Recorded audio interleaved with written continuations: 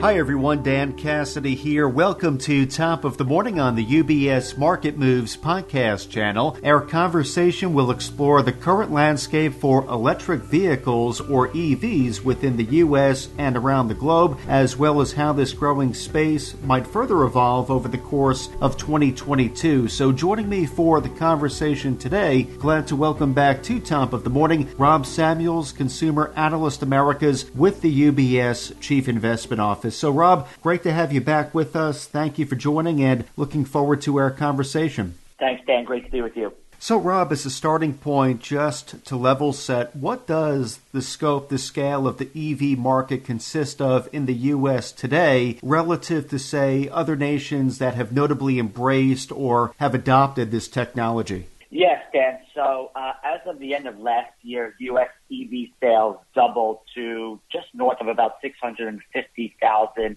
hybrid as well as pure electric vehicles, which accounted for just about 4.5% of the total. So still a very small number. So even though, Tesla, companies like Tesla, Rivian, Lucid, they account for, almost 85% share of the U.S. automaker market value. They're still very small with regards to just overall, sales penetration for cars. And the U.S. still has a lot of ground to make up if it wants to compete with some of the other countries, especially China, which has the largest EV market in the world with just north of about 3 million vehicles sold last year. So still very small, but growing very fast. It sounds like, at least in the U.S., we've made some progress, but there is still opportunity for growth in the years to come, and we'll get into that in a few moments. I know, Rob, in a recent blog you wrote about how government intervention, subsidies, in particular within China, as well as parts of Europe, that has helped to further EV adoption and growth. Are there any examples you can share with us? Yes, Dan. So as I mentioned, China is the largest market for EVs at over 3 million vehicles sold last year. And the country gained a head start in the EV space early on, really through the subsidization of EV purchases, which has made it cheaper to produce electric vehicles in China, enabling the country to really gain dominance over the global EV market. From an EV penetration perspective, however, Norway actually stands out with EV sales share almost 86% last year, which is obviously a really high number. And the reason for that is, Norway offers significant tax cuts on electric vehicles, making them much more affordable and favorable compared to internal combustion engines. So again, the U.S. still has quite a long way to go in order to reach some of these other countries that have really incentivized consumers to go out and purchase an EV vehicle. Okay, so clearly these incentives implemented in countries such as China, you mentioned Norway, sounds like those have gone a long way in terms of driving EV growth and adoption. So that begs the question, are there any similar proposals or policies being discussed or considered here in the U.S.? Yeah, so really, based on those much stronger markets overseas, again, in Europe and China, government intervention will be, I think, one of the biggest drivers of EV growth here in the U.S. And some of that could be on the horizon. Obviously, the Build Back Better bill, seems to be a little bit stalled right now, but there is provisions in there for an extra tax credit. A tax credit for the purchase of an EV, as well as Biden's infrastructure plan included roughly $7.5 billion for an EV charger to establish EV charger networks.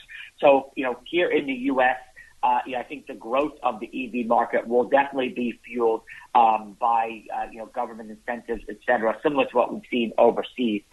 In order to get people or convince more and more people to go and switch over to an electric car. So with that all in mind, Rob, what are your growth expectations for EVs, not only here in the U.S., but around the world over the course of 2022? Yeah, so EV adoption today, we're roughly 6% globally.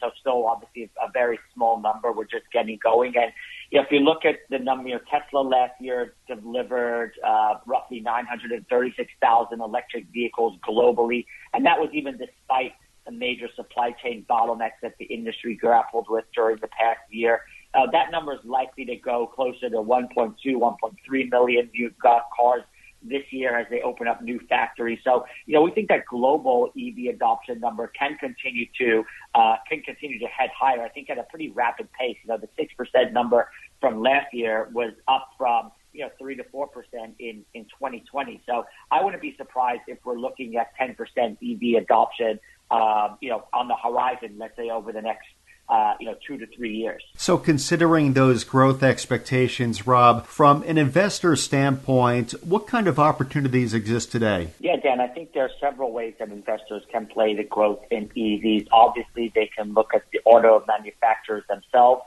which all of them are really ramping up their goals for EVs over the next 5 to 10 years. They can look at on the energy side in terms of battery production. Within industrials as well, they can look at the infrastructure for battery charging and EV charging networks. So we think there are a number of different ways to play this really rapid growth in electric vehicles that we expect over the next several years. Well, Rob, thank you very much for dropping by. Very insightful, and this is a story indeed that we'll look forward to track as the year progresses and beyond. So, Rob, thank you again for joining us on Top of the Morning today. Appreciate it. Thanks, Dan. And again, today we've been joined by Rob Samuels, Consumer Analyst Americas with the UBS Chief Investment Office. So as a reminder to our clients and our listeners, the UBS Chief Investment Office does author a variety of publications and blogs that touch on timely market developments, asset classes, and portfolio allocation. These resources can all be located on ubs.com/CIO, including the blog which Rob has been making reference to during our conversation today. A title is Government Intervention Could Shape the Future of the U.S. Electric Vehicle Market. So for clients of UBS, please be sure to contact your financial advisor if you would like to receive a copy of that blog directly. Top of the Morning is part of the UBS Market Moves podcast channel, which is available where podcasts are found, including on Apple Podcasts, Spotify, TuneIn, Stitcher, and Pandora. Visit ubs.com/studios to view the entire podcast offering, as well as the new UBS Trending video series. From UBS Studios, I'm Dan Cassidy. Thank you for joining us. UBS Chief Investment Office's investment views are prepared and published by the global wealth management business of UBS AG or its affiliate, UBS. This material has no regard to the specific investment objectives, financial situation, or particular needs of any specific recipient and is published for informational purposes only. As a firm providing wealth management services to clients globally, UBS AG and its subsidiaries offer both investment advisory services and brokerage services. Investment advisory services and brokerage services are separate and distinct, differ in material ways, and are governed by different laws and separate arrangements. In the USA, UBS Financial Services, Inc. is a subsidiary of UBS AG and a member of FINRA SIPC. For information, please visit our website at ubs.com/working with us. For a full legal disclaimer applicable to the independent investment views produced by UBS, please visit our website at ubs.com/CIO-disclaimer.